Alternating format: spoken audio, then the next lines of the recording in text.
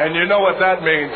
That if you're looking for the best wrestling content and the best interviews on all of YouTube and in anywhere where you can listen to this, you need to listen to Generation of Wrestling. Ladies and gentlemen, welcome to another edition of the Generation of Wrestling podcast. As always, is yours truly, the 27-year-old piece of gold, the franchise, aka the showstopper, better known as the GOW's resident tribal chief. With me, as always, I got my tag team partner, my brother, my family. He is the flyest in the room, Mr. 1, 2, 3. Pin that ass down, K Breezy, aka Tuco Kimber in the building. Bro, how you doing? Man, I'm good, man. I'm excited about today, man. We've been talking about it all week, man. So I'm excited, man. Can't wait to get started. Well, let's do it. With no further ado, man, introducing our guest. You may know him from his podcast or his YouTube channel, Insight with Chris Van Vliet, or like me, you might know him from his time here as a personality in Cleveland's WOIO Channel 19. He has interviewed some of the biggest and brightest stars in Hollywood and professional wrestling, including but not limited to John Cena, The Rock, Dave Bautista, Will Smith, Tina Fey, and many more. Ladies and gentlemen, help me introduce CVV Chris Van Vliet. How are you doing, brother? Gentlemen, thank you so much for having me on. Thank you for this beautiful background that you've created here. Oh my God, I feel like a real guest. With that being said, how is it being on the other side of the mic, man? Because I know you're usually the one asking the questions. Now we're asking you the questions. How is it, man? How does it feel? Yeah, it's always a little bit scary when I'm not in control, right? When I'm asking the questions, I'm the one in control. I know exactly what we're going to talk about here. It's like, what could happen? Anything could happen here. But it's really interesting being an interviewer for my whole career. I've worked in broadcasting since 2005. I think it's helped me to become a better interviewer because I know what makes for a good interview now. I'm not saying I'm a great interview by any means. I'm just saying that I'm definitely more cognizant of what's going on in these conversations now. Well, I can truly say, man, we definitely appreciate it. We look forward to having a good time. The tagline of the show is real talk for real fans, man. So we're just going to be honest, have a little fun, nothing too serious. But with that being said, let's start it off. So, Chris, I know that you're a native of Canada. What part of Canada did you grow up in, and what was life like for you as a kid? Yeah, just outside of Toronto. My hometown is called Pickering, Ontario. It's actually, I went to the same high school as Shawn Mendes, or I should say Shawn Mendes went to the same high school as me because I was obviously there first. But yeah, it was great growing up in Canada. Obviously played a lot of sports. Hockey's a huge thing when you grow up in Canada.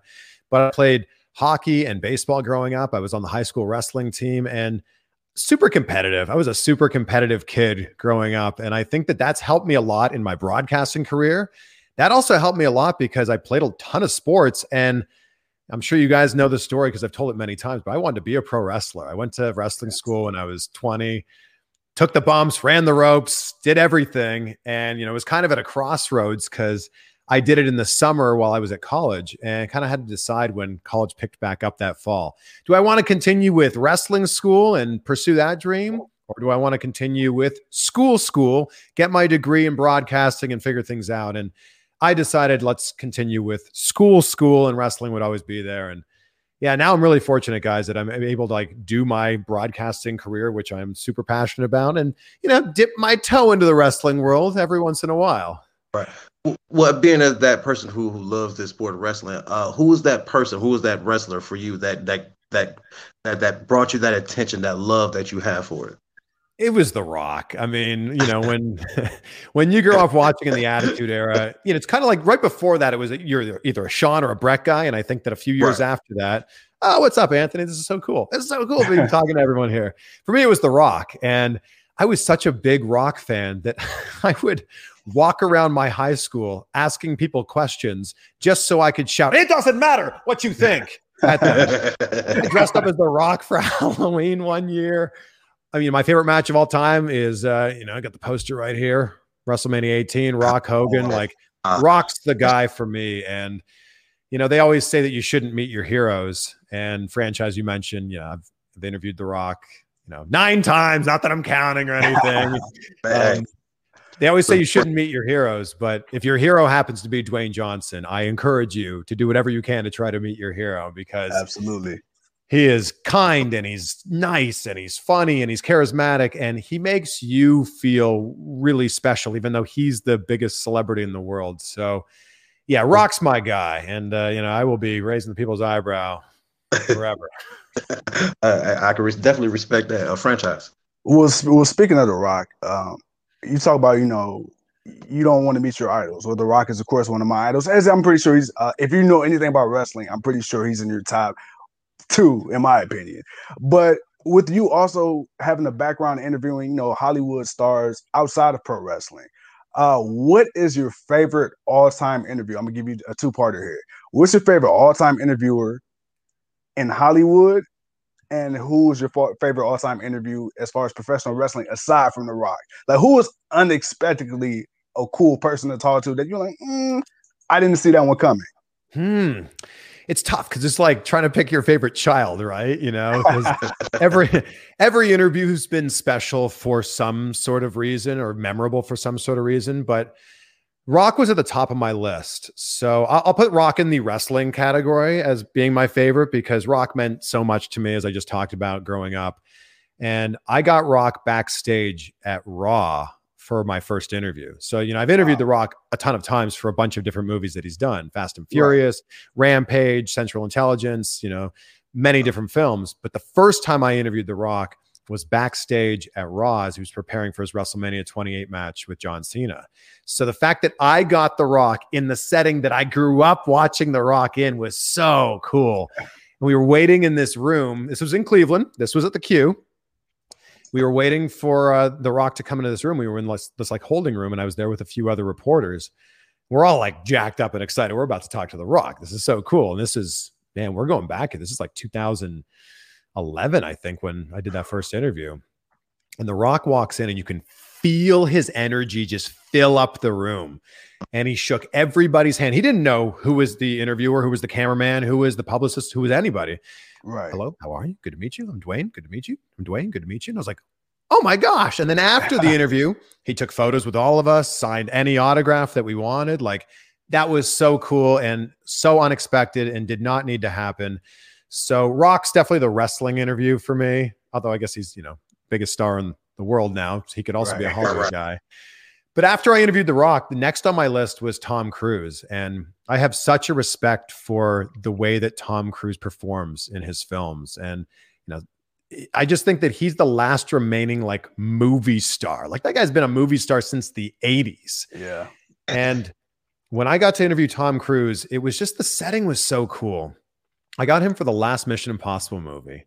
It was in Paris. It was on the red carpet for the world premiere of this film.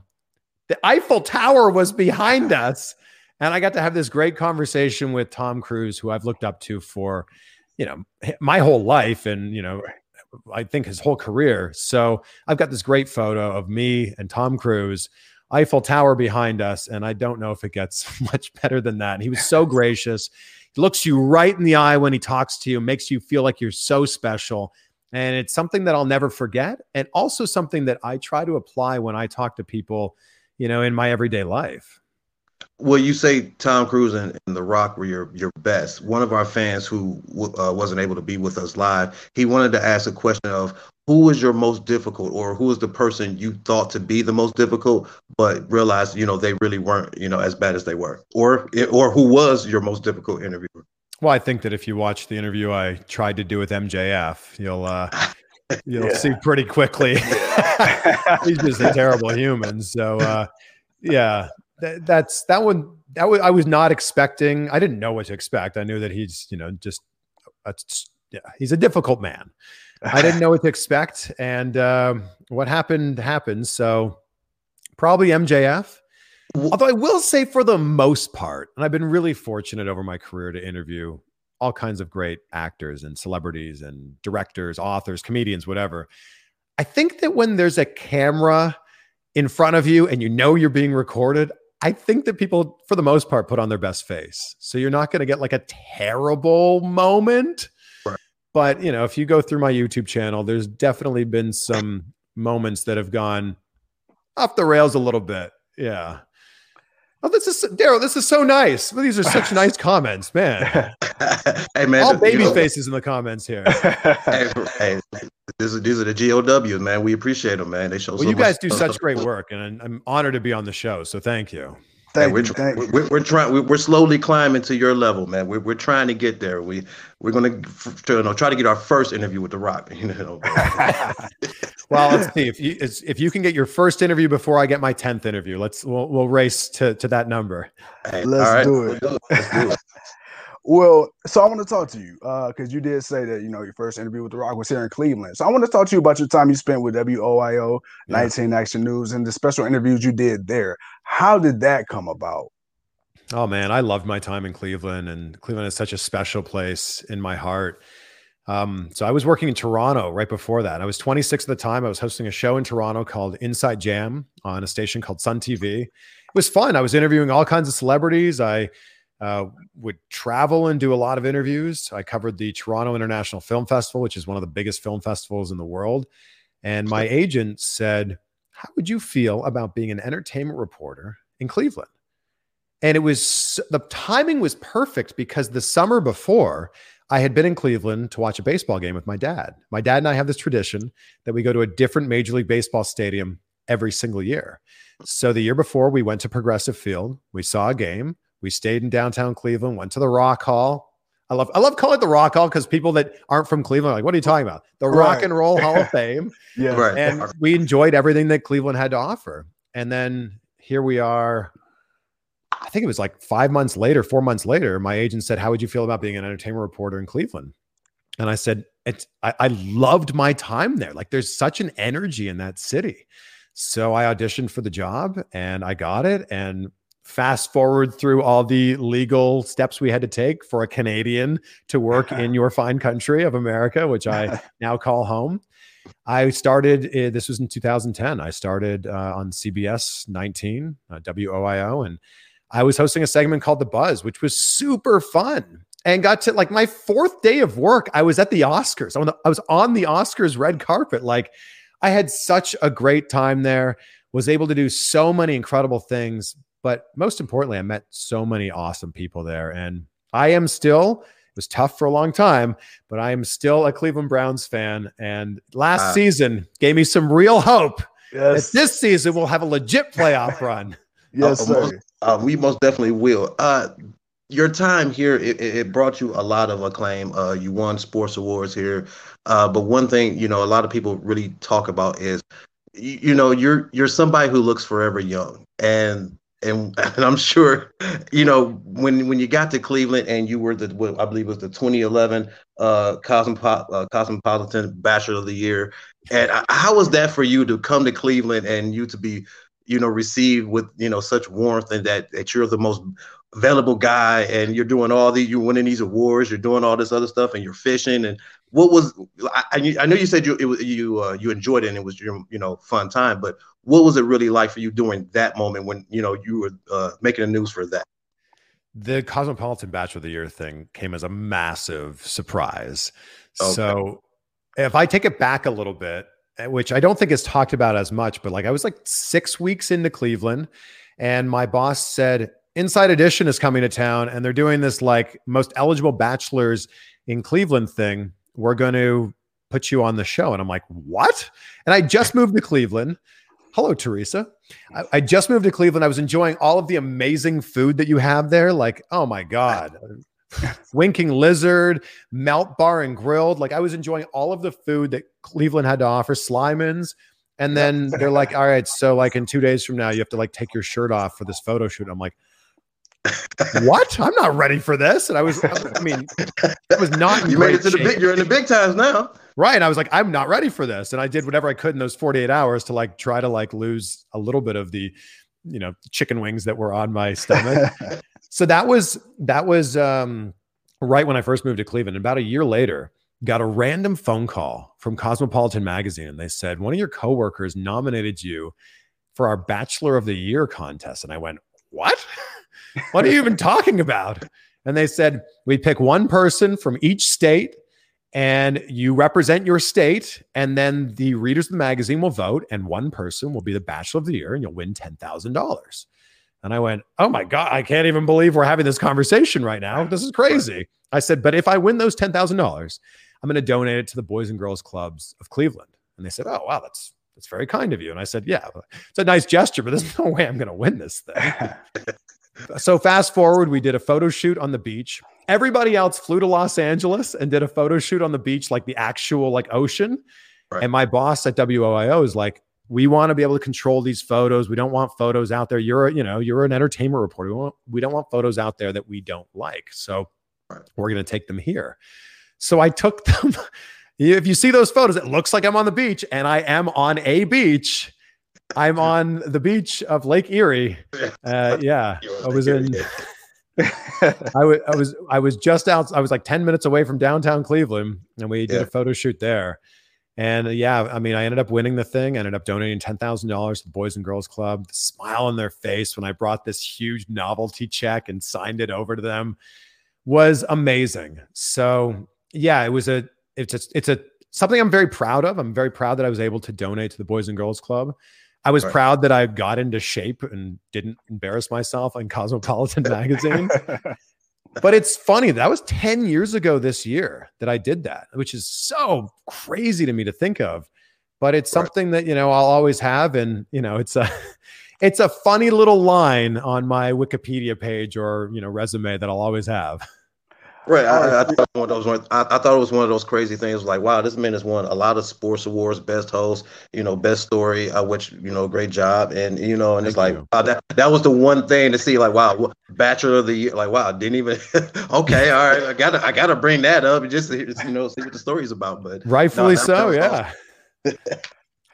All right, Chris, we're going to go to one of our fans here. Daniel Miller says, "Hey, Chris, what happened to you work with AEW? Now, was that ever something that was supposed to be a long-term thing, or or was it nothing at all? Was it just, you just did a quick one-off with them? How did that come about?" Well, I was asked to be part of the first episode of Dynamite, which as a huge wrestling fan, my goodness, what an honor that was to be a tiny little minuscule part of the first wrestling show on TNT in almost 20 years. So when they reached out to me and asked if I'd be interested in being part of that first show, October 2nd in Washington, D.C., I mean, how could I possibly say no to that? So, yeah, I said yes, went in, did that really fun segment with Kevin Smith and Jason Mewes, and I thought that was it. I thought that was going to be it, and they ended up calling me up a few weeks later. Like, they called me up on a Monday and basically said, "Are you free tomorrow? Can you make it to Charleston, West Virginia?" And I'm like, yes, of course, yes.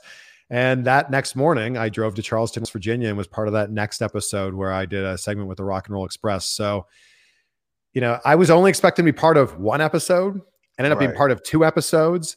And look, there's a lot of people that are in that role. They have a lot of people filling that backstage interviewer role. They don't need me in that role, especially now with everything that's going on with COVID. So yeah, I'm honored that I was able to do it.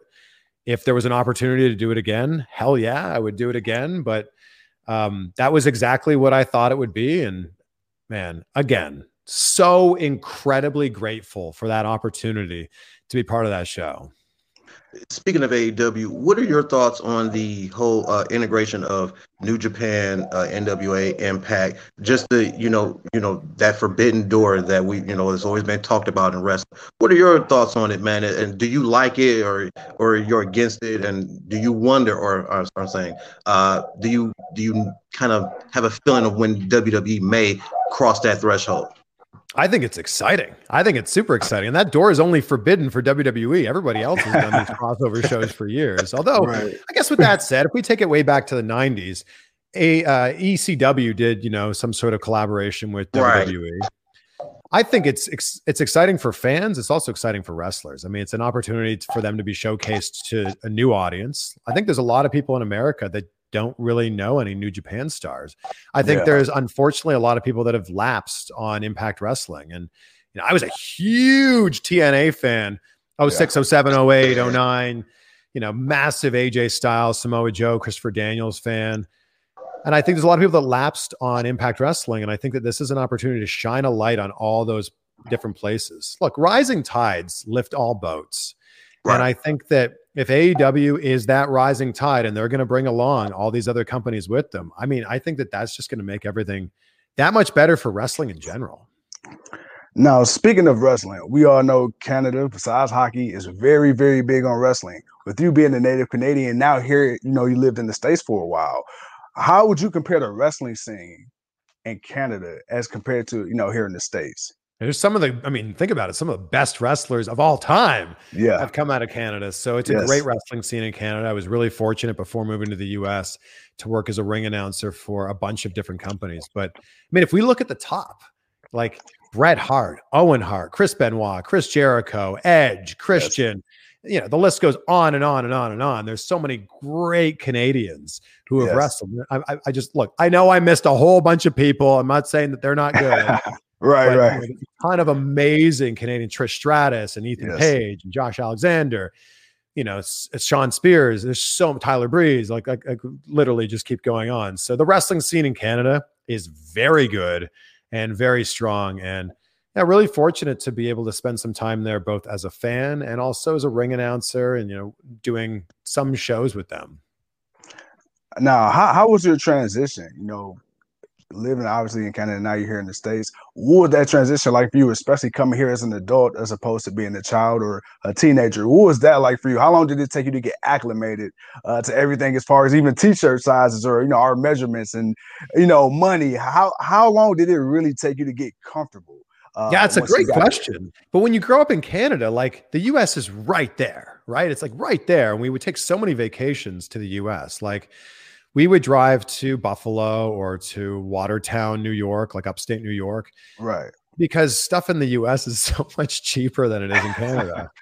Like I remember when the iPhone first came out in 2007, my roommate, Adam, really wanted one. And we drove down for like an hour. We drove 2 hours to Buffalo to the mall. We got the iPhone and then we drove back across the border because he wanted it that badly. Like that's kind of what you do when you grow up in Canada, and the US is right there. So I was very familiar with the US. I had traveled to California and Florida and New York and a whole bunch of other different places. But it was always my goal in my career to move to the US because I knew there was so much more opportunity here. And Leo, I love Cheesecake Factory so much. That brown bread, bring me like 5 loaves when I sit down. Jeez. But I think the thing that really, took the getting used to when I moved to the US was you have so many incredible food options here. And that's not to say there isn't great food in Toronto. And I also lived in Vancouver. It's not to say there isn't great food in Canada. But when you move to the US is so good at chain restaurants. And when I first moved here, all I did was go to Cheesecake Factory and Applebee's and my goodness, Texas Roadhouse. And I went to all these places that we didn't have in Canada. And that's why, like, when that first photo shoot came up, I was like, I'm not ready for this. I've been eating. True story. I'd never been to a Steak and Shake in my life. So when I moved to Cleveland, there's a Steak and Shake at Steelyard Commons, very close to where I lived. And I was like, hold on, you're telling me these 5 meals are $5? Like, I'm going to take 3 of them. And that's what I did because I was so blown away. Another quick story. I had some friends come visit me from Canada, came down to watch a Browns game.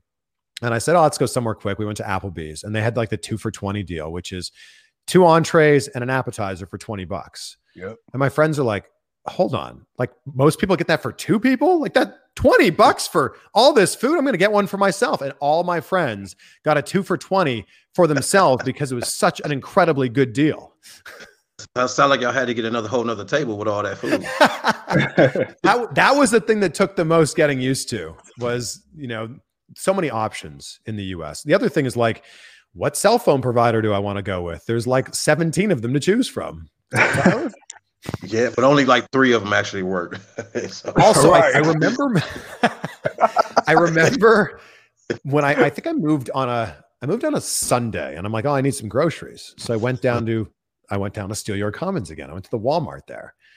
And I like filled up my cart with all this different stuff. And I went to buy beer and they were like, we can't sell that to you. And I'm like, ha ha, like very funny. Don't worry. I'm 21. And they said, no, we can't sell it to you. I'm like, what? I said, it's a Sunday. I went, what? And I guess that was a thing. You couldn't at that time buy alcohol on a Sunday. What? Yeah, it's hard to explain that one. But the It was fact that just I one of was those weird buying rules, beer like, at a Walmart or a grocery God, it was store. God's day or something like that. It's just like, hey, on God's day, there shall be no sale of alcohol or something like that. Yeah, I remember reading that in the book of Deuteronomy. Yeah. Right. So, I heard you talking about fishing earlier, and I see that you're a former amateur winner of the Northern Bass Open. Do you still fish here in Ohio? I haven't been back to Ohio. Well, I guess I was there about a year ago. I was living in Cincinnati right before moving here to Los Angeles. Lake Erie was right there at my doorstep. And when I was living in Cleveland, I was living downtown, and for Lake Erie to be right there, Right. I've been fishing my whole life, so it just made sense that I had to do some fishing in Lake Erie, which is some of the best smallmouth bass fishing in the world. And that prize that you were just talking about, Too Cold, was actually out of Sandusky, Ohio. So I was Right. in a tournament out of Sandusky, and yeah, I caught this massive smallmouth, 6 pounds, 7 ounces, biggest smallmouth I've ever caught in my life. And I won't go off on too much of a tangent here, but Hey, do your thing, man. Do your thing. but my love of bass fishing made me create this bass fishing brand that I have with my fishing partner. Woo! Tungsten. We sell tungsten fishing weights for bass fishing.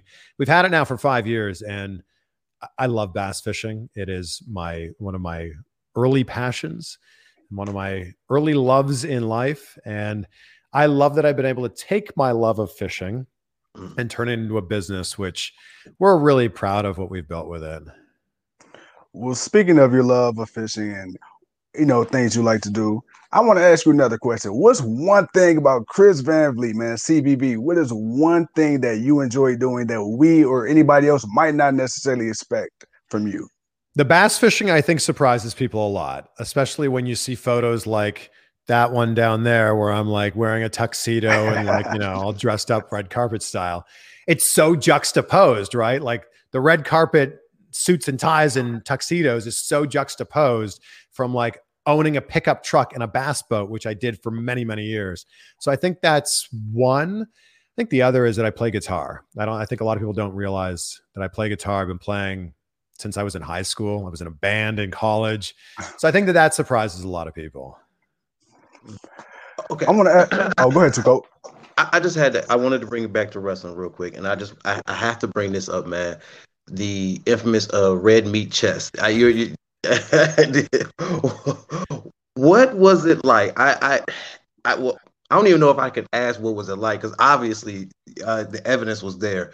But for you, to be able to partake in something like that and to take that on, what was that like to take that many slaps to the chest? And what was it like for you afterwards? So I'll tell you the full story here. So I had interviewed Shawn Spears right after he was released from WWE, right before he signed with AEW. And he just started his wrestling school with Tyler Breeze, Flatbacks, which is one of the best wrestling schools in America. So if you're in the Central Florida area and you're looking for a wrestling school, Flatbacks is the place to go. So he said, I'd love to have you come down to Flatbacks. I said, great. Yeah, I'll come take some bumps. We'll make a YouTube video out of it. Perfect. Yeah, I used to train. I can run the ropes, take some bumps. Can't really do much else, but I'll do that. So we set it up. I get there. I meet all the students. They're great. They're like sponges, like taking in all this knowledge and information. And I'm seeing them put it to work as I'm watching their training session. And so I say to Spears, I say, all right, well, I'll go in there. I'll take some bumps. I'll run the ropes. Maybe we'll lock it up a little bit. Maybe you can give me a scoop slam. He goes, well, at the end, how about I give you a chop? And I'm like, yeah, I mean, sure, I'll take a chop. That's not very exciting to take one chop. I said, why don't we up the ante here? Why don't we line up all your students and have all your students chop me? And he's like, oh, are you sure? I'm like, yeah, why not? Sure. What the heck? So we started the video and I was bumping. As you see, I ran the ropes, locked it up, and then we went into the chops. Now, I didn't realize this, that at Flatbacks, everybody gets 2 chops. So I started doing the math really quick in my head. There's 8 students. There's 2 teachers. 10 times 2. Oh my God, I'm going to take 20 chops. And I swear to you guys, after about the, 5th or 6th chop, my chest just went numb. Like it just completely numb. Like it still stung a little bit, but just numb. And when I started to take the chops from Spears and Breeze, and they were so loud and so hard, I feel like the numbness maybe went away for a second because I definitely felt those ones, but I knew it was entertaining. It was fun. Those guys are such sweethearts that at no point was I ever in any sort of danger, which I think some people are like, oh, how could they possibly do that to you? Right. I brought it on myself. I asked for this to happen. I don't know if I would do it again, but I'm proud of the fact that I did it. Did you, at any point, did you know if your heart stopped beating? I mean, obviously you didn't die and fall over. So, but did you at least check to make sure you were still beating? It probably stopped about 20 times. Like every time I took a chop, it probably stopped. I don't think I'll be at Double or Nothing this weekend. Even though I'm very excited for AEW having a show with full crowd, very excited that they're going to pack Daly's place. I think we're definitely trending in the right direction. But no, I'm not planning to fly into Jacksonville. I'm on the other coast right now. If I still lived in Miami, which I did for many years, I would definitely drive up there. But yeah, I'm just going to be watching like everybody else. Last little question before I pass it to franchise. Did you happen to catch Backlash last night? I did not, and I think I'm glad I didn't. Okay, never mind. I was going to get your thoughts on. I think the correct title is WrestleMania Backlash now. See, here at Generation Rap, we refuse to call it that because it's always been Backlash. It was never no point of calling it WrestleMania Backlash. But I just kind of wanted to get your thoughts on the whole zombie lumberjack thing, if you had saw it. But no, I haven't seen it yet. I have just seen the tweets about it. I don't know. Maybe I should remain in the dark on this one. You know what? Okay. Yeah. Why were there zombies? They were advertising the Army of Dead movie. The Zack Snyder film. Yeah. So, and Batista was doing the narrating for the introduction. So, they were kind of incorporating that, and I guess that was their big surprise or whatever for the show. But it was. What there's going to be some sort of time in 3 or 5 or 8 years from now when one of those zombies becomes like a massive star in maybe WWE, maybe AEW, and we're going to go back to that and go, like that MJF moment with Samoa Joe in the hallway. It's going to be that for one of these poor zombies. Yeah, I remember that. So Chris, I want to bring it to you and your podcast and your YouTube channel. So right now, it seems like these days, everybody, including us, are kind of on the podcasting wave, but you've been doing it really before it became what it is now, especially, during, this time now where everybody's kind of been trapped in the house for the last year and a half. Everybody's running to social media, running to YouTube, just trying to kill time. When did you realize you could make a decent living out of this? And when did you understand how important your brand was really starting to become, especially amongst the wrestling community? I mean, I still don't know if I really have figured that part out, but I think my YouTube channel started in 2011, kind of by accident, if I'm being completely honest. So I was doing these great interviews while I was working in Cleveland, and I was doing these interviews with these massive celebrities, and we would air like one little segment of it on TV, and that was it. And I thought, man, it's awful that if you're a huge fan of this person, the only time you would see this interview is if you happen to be watching Channel 19 at 4:24 p.m. on that Thursday. That's it. And obviously the clip would then be on WOIO.com. But right. I thought, man, well, what if I could just take these interviews and put them on my YouTube channel just so they could live somewhere? And that's where my YouTube channel really began. Is like, been doing these big interviews, like at the time there were interviews with like the stars of the Twilight movies, the stars of the Hunger Game movies, interviews that were getting millions of views. Right. So that's where my YouTube channel started. And then someone's like, you can make money on this thing. And I went, what? I just thought it was cool collecting these views. They said, oh yeah, you just click this button. There's like this thing called AdSense. You fill out a form. I went, huh? I didn't know you could make money on this thing. And so I guess early on, I think it was like 2012, I monetized my account. So it was early on when I realized you could make some sort of money.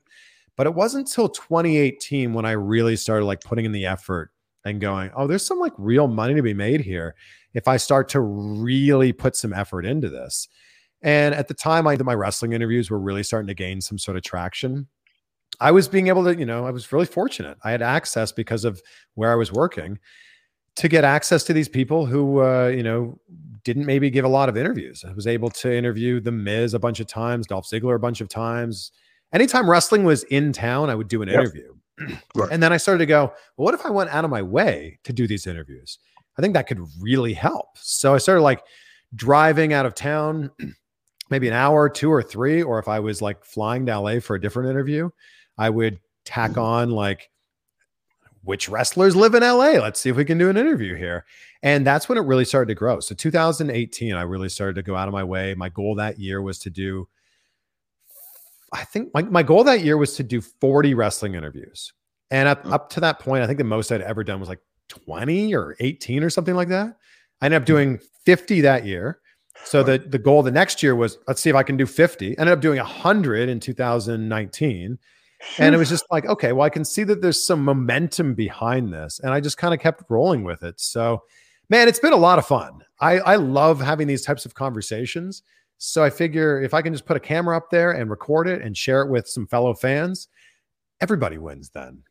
What's the craziest interview you ever, you didn't plan for, but it happened to fall into your lap?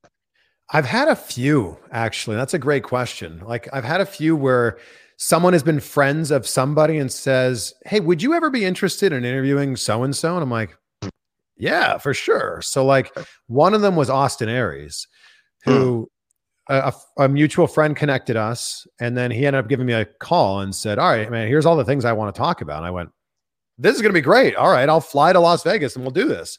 And he goes, oh, well, where are you planning to stay? I'm like, I don't know. I'll figure it out when I get there. He goes, well, would you like to stay at my house? I'm like, okay, sure. So I have to give it to Austin Aries. He was such a hospitable host and such a kind man who cooked dinner for me. And we drank wine together.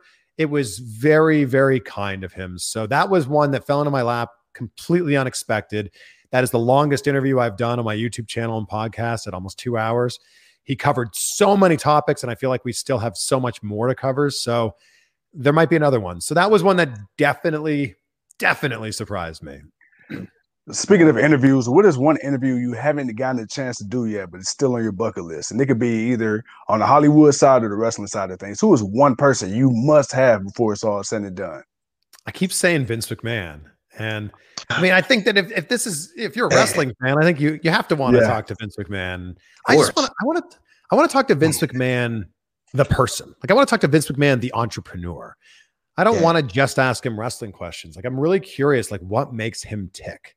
What's his workout routine look like? Like, what does he eat for breakfast? Like, these are things we don't know about Vince McMahon. For everything that we do know about him in the wrestling world, he's such an enigma when it comes to his personal life. So I'd love to just like sit down and like have like a 3-hour just in-depth conversation with him. I don't know that it's going to happen, but I will keep putting it out into the world. That's the best way to do it.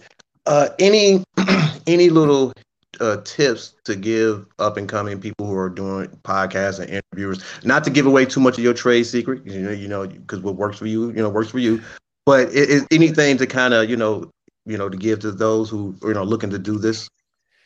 There's no secrets here. Like I don't have any secrets, so I'll tell you everything. I think the biggest thing is you actually have to start. And congratulations to you guys on actually starting. And I think that there's so many people out there that talk about starting a podcast and talk about starting a YouTube channel.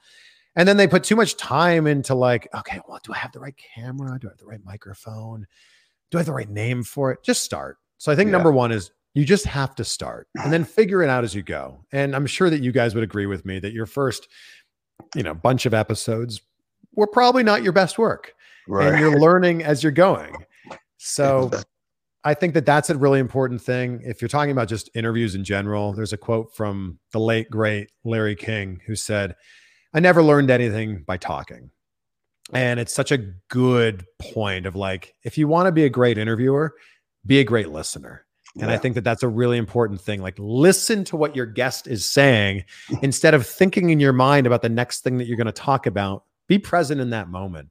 And that's just good life advice. Be present in that moment and appreciate the moment as it's happening. So there's a couple, really quick things right there. And I think that also just do it. Like, continue to do it. Be consistent with it. If you're going to have a podcast or a YouTube channel, set a day. Say, we're going to do this every Tuesday, or we're going to do this every Tuesday and Thursday or whatever, and then stick to it and be consistent with it. And don't make excuses. No matter where you are in the world, no matter what's going on in your life, stick to that schedule and make it happen. Well, it's funny you said that because, growing up with my father, my dad, like, unlike most parents would listen to music, he would just sit there and listen to talk radio all day, every day, all day, every day. And it's funny because now that I have children of my own, I find myself when I'm at the gym, I listen to music initially, but then I put on a really good podcast and really Yeah. just get lost in the power of Same. Yeah. conversation. And it's funny because like you said, to become a great podcast host or host, you had to be a great listener. And I think it's amazing how even if you're a kid and you're around the adults and they're having their conversation at the table and you're not supposed to be listening, but you're kind of just eavesdropping, it's really awesome. And you really can learn a lot just by listening to other people. Yeah. And watching your interview, I don't even know how I came across your page a couple years ago, but I did. I'm like, whoa, this dude is cool. Like, I remember you from, like, obviously Channel 19, but when I found out that you had a wrestling podcast, it's like, okay, this guy goes not just from WWE, but he goes to TNA, he goes to the underground companies, and then I seen you interview, celebrities as well, and just the poise and the polish you have. It's You kind of really balance that line between professionalism and still being yourself. And I like, that's kind of our motto where we have fun, we try to keep it professional, but at the same time, it's we have our bullet points, but then it's like you said, man, we kind of really let the conversation flow. So I want to ask you this. When did you really, really realize you were good at this? Like, when was this like, okay, you know what? If nothing else ever works again, I will always at least have a career in this. Oh, I feel like I'm still figuring that out as we go. But I remember being like early in my career, and I was working for MTV2 Canada, and we were interviewing some big celebrities and some big musicians. And I remember we'd have a 10 or 15-minute interview, and I would be able to have like 3 or 4 solid questions, 3 or 4 solid moments, and you could just edit those moments and make this great package. A package is like a 3-ish minute like segment that would air on TV. And I remember our sister station, Much Music, was airing the raw interviews on their website on much.com. And I went, oh my God, I'd be terrified if someone put my full interviews up. Like if my raw interviews were put online, I'd be so embarrassed. So sure, we can do another interview with JD. Why not? Yeah. People were very mad when I interviewed JD last time, though, but I don't care. I want to talk to anybody who has a great story. So I think it was in that moment when I went, an interview needs to be a consistently good piece of work or piece of art, if you will. And I think that the way that I was looking at it was like, I need to go in and get my sound bites and then get out. And I started treating interviews more as a conversation in that moment. So that definitely changed things for me when I started looking at them as conversations instead of interviews with a capital I. And I think that a lot of people freak themselves out when they go into an interview. They're like, oh my God, it's an interview.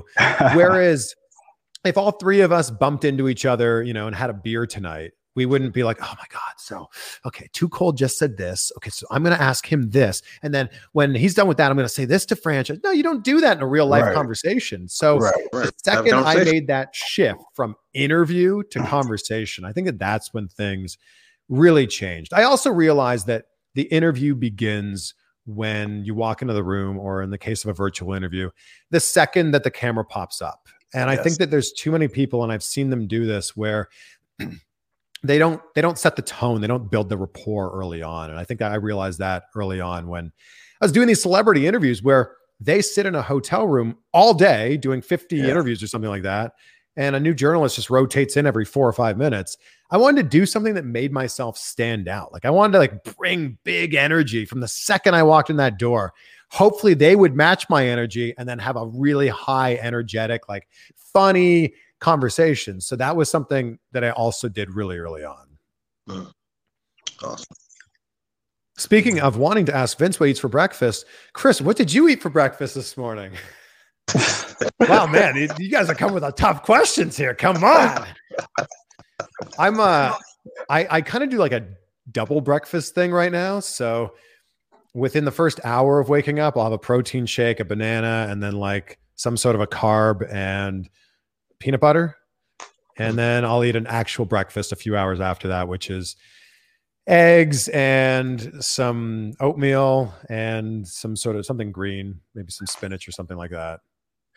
Chris, I've been checking out your social media. I see you were just in the gym about a week or so ago, I believe, with the bodybuilder, man, pretty jacked guy. I see you getting swole on yourself, man. What's your workout routine, brother?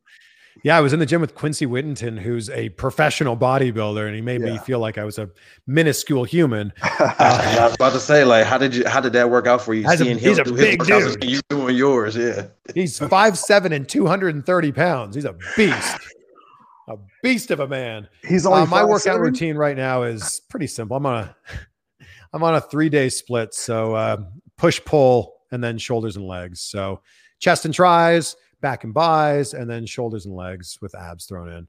Oh, it's very nice. Adam Cole, baby. Yeah, I really enjoyed that conversation with Nick. That was so, and I did it in person, which was really cool to be able to do that in person here in LA. Too cold. Well, this has just been awesome to talk with you. Just kind of pick your brain a little bit, hear some cool stories. I've loved this. Is there any honestly, what's next for Chris Van Vliet? What's next on, for you interview wise? Who, I don't know if you want to say who, but is there someone next on your list that you're getting ready for? Yeah, sure. I can tell you a whole bunch of my interviews that are coming up here. The whole thing about my podcast is I love talking to interesting people. Yeah, there's a lot of wrestlers in there because I'm a big wrestling fan, but sure. But I also want to talk to people who are the best at what they do. And that's why the show is called Insight, because I selfishly want to take some insight from their life and apply it to my own. And, then anybody listening can apply it to their own life. So I just finished an interview right before we started this one. Fascinating conversation with a guy who retired at 35. His name is Steve Adcock. And it's an idea about like early retirement and like financial independence. And I'm not saying everybody can retire at 35, but just fascinating being able to pick his brain and like learn about like what we can do. So that one's coming up. But in terms of the wrestling world, I got a list here. We'll pull up my list of my interviews that are coming up here. Awesome. Chuck Palumbo. I just did an interview with him. Xavier Woods is going to be on the show. Awesome. And Eddie Guerrero's daughter, Shaul Guerrero, is going to be on the show. And UFC fighter Sean O'Malley is also going to be on with us. Whew, huge lineup, brother. Yeah, so I'm pretty excited about all of these. And then, the thing, and you guys know this, the thing is, once you've lined up a few, those come and go real quick. So now it's time you got to line up some more after that. Last little quick thing here. Last little quick thing here to kind of on the funny side. So Floyd Mayweather and Logan Paul. Are you interested in seeing this? Are you going to watch the shenanigans with the rest of us and see what goes down? Yeah, we're all going to watch. And that's the beauty of it. This is the best example of like some of the best work that's going on in pro wrestling right now. That's not actually going on in pro wrestling. Like Logan Paul is working everybody. I was just going to ask you, a shoot or a work? Oh, this is a total work. Like, and the thing is, I think what's crazy about it is Logan Paul and Jake Paul are not great boxers. Maybe they're better than us three. Sure. Great. And they've been training with some, top people. Awesome. Are they going to be good against actual boxers? Hell no, of course not. But they both created these huge heel personas for themselves that everybody just wants to see Jake and Logan get their ass beat. Well, there's a good chance of that with Floyd. So seeing that, do you see Jake? I believe it's Jake he's fighting. It's Logan. It's Logan. Okay. How far do you see Logan going? Do you see him making it? I know Floyd's not known for his knockout, but you just said it. So do we see him going long the whole 7 or 8 rounds that they may go, or do you see a quick knockout in the first 3? And look, I understand why you might think it's Jake that's fighting him, because for some reason Jake's the one who's at the forefront. Right, he's always the one in the news, right? Although, isn't he? I hear he's banned from the fight because of all the stupid stuff he's doing. Yeah. Look, you nailed it on the head. Floyd is obviously one of the greatest boxers of all time. That's right. You can't even argue that. But he might be the best defensive boxer of all time without arguments. So you're right. I don't know if we're going to see a knockout, especially because he's that much smaller than Logan. Right. This fight is for entertainment. So if it goes all 8 rounds, I think we're going to be thoroughly entertained. At least I hope that we're going to be thoroughly entertained. And I think that Triller does a really good job, top to bottom, with their pay-per-views, just putting on a show that's like fascinating and entertaining to watch. So I think we all know who's going to win this fight. I mean, you can't see any circumstance or any scenario where Floyd Mayweather loses this. No, But I think that if Floyd Mayweather stopped that fight with Conor McGregor, I think we see something like that happen. Chris, franchise. before we get off here, man, because we definitely want to respect your time. So you have this saying, and I'm gonna regurgitate it back to you. Vague goals gives vague results. So with that being said, closed mouths don't get fed. So here we go. For our listeners on Spotify, on Apple Podcasts, everywhere, I'm going to ask you to put us over as best you can in the audio tag. Only thing we ask of you is to include the name Generation Wrestling Podcast. So I want to put your amateur wrestling skills to use. Go shoot for it, brother. Oh my God. I haven't cut a promo in like 19 years or something like that. Hold on, really quick. Adam Cole says you're the GOAT. So that means you got it. Oh my God. Well, thank you, Adam Cole. Baby. I feel like I need to like get back into like Chris Sharp mode here. That was my backyard wrestling guy, Chris Sharp. Chris Sharp. But I will say that if you're looking for the best wrestling content and the best interviews on all of YouTube and in anywhere where you can listen to this, you need to listen to Generation of Wrestling with Too Cold and Franchise. Why? Because it is the best. Thank you. The great thing about wrestling promos, you could literally say anything, but as long as you just speak slowly, right, and emotion, look right into emotion. the camera, that's all you need to do. Hey, look, we just got put over by Chris Van Vliet. I don't know about you guys, man, but I'm good. I felt that in my spirit. Right, man. I'm like, man. I feel like I was this guy for a second. Yeah, I was that guy. That's all I had to channel that guy. That's all right. All you need was the shades, baby. Last thing. So Leo, and I can't bring it up right here. It's a little far in the comments, but he asked, there's a belt right behind you. He wants to know if we could possibly get a close up and explain that story, man. Oh, yeah. Of how you got it. Let's grab it here.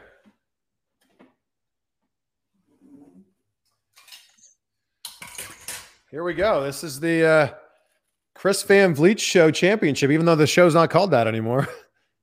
This was made, it's a custom belt from Fandu Belts. Awesome. Fandu, I mean, they make some incredible replica championships. They have the best big gold on the market. But yeah, this was a lovely gift. It's beautiful. Yeah, they did such a nice job with it. So, and the inside is this beautiful red crocodile. Oh, that's nice. I like that. Undisputed champ. The champ deserves best. You know, you got to give him the champion the best. So there you go. I'll just put it on my chest. And everyone's always asking me. Everyone's always asking me, are you going to put that title on the line? Well, damn right. I'll put this title on the line anytime, anywhere against someone named Chris Van Vliet. Absolutely. Well, Chris, I definitely want to tell you, man, you definitely are killing the 24/7 championship by a million. So I agree. This is a much better looking championship than that. Way better, way more prestige. Well, Chris, man, Too Cold, before we get off the air, is there any last thing you want to ask Chris before we get off of here? No, man. Again, just appreciate you taking the time out to talk with us, man. You know, and just kind of have a laugh. And this was awesome. Definitely appreciate it. And yeah, man, I'm excited, man. So I'm good.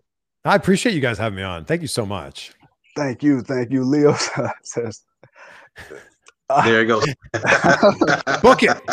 There it is. Double or nothing, baby.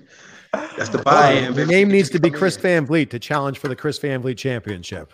You heard him, Leo. He said Chris Van Vliet. Well, ladies and gentlemen, thank you once again for tuning in to another episode of Generation Wrestling Podcast. As always, it's yours truly, the 27-year-old piece of gold. He's Too Cold. He's Chris Van Vliet, a.k.a. CVV. Chris, before we get off the air, please drop all your social medias, all your handles, websites. Can you do that for us, please? Yeah, guys, thank you so much for having me on. This was so much fun. I really appreciate you. Wherever you're listening to this right now, you can listen to my podcast, Insight with Chris Van Vliet. I listed off a few of the guests that we got coming up, and I'm very excited about that. You can find me on social media at Chris Van Vliet, VanVliet.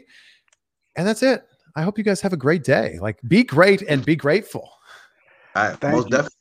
And Leo says, what about the big announcement? Leo, the big announcement is the GOW. We officially have come out with our new merch today, which will be available print to order. So, you know, we had to make sure you guys checked out Chris Van Vliet. We didn't want to bring it up too early in the show, but it's not about us. It's about him. We'll talk about this later. Chris, thank you so much for taking the time out to join us. Hope to hear from you soon, and God bless, brother.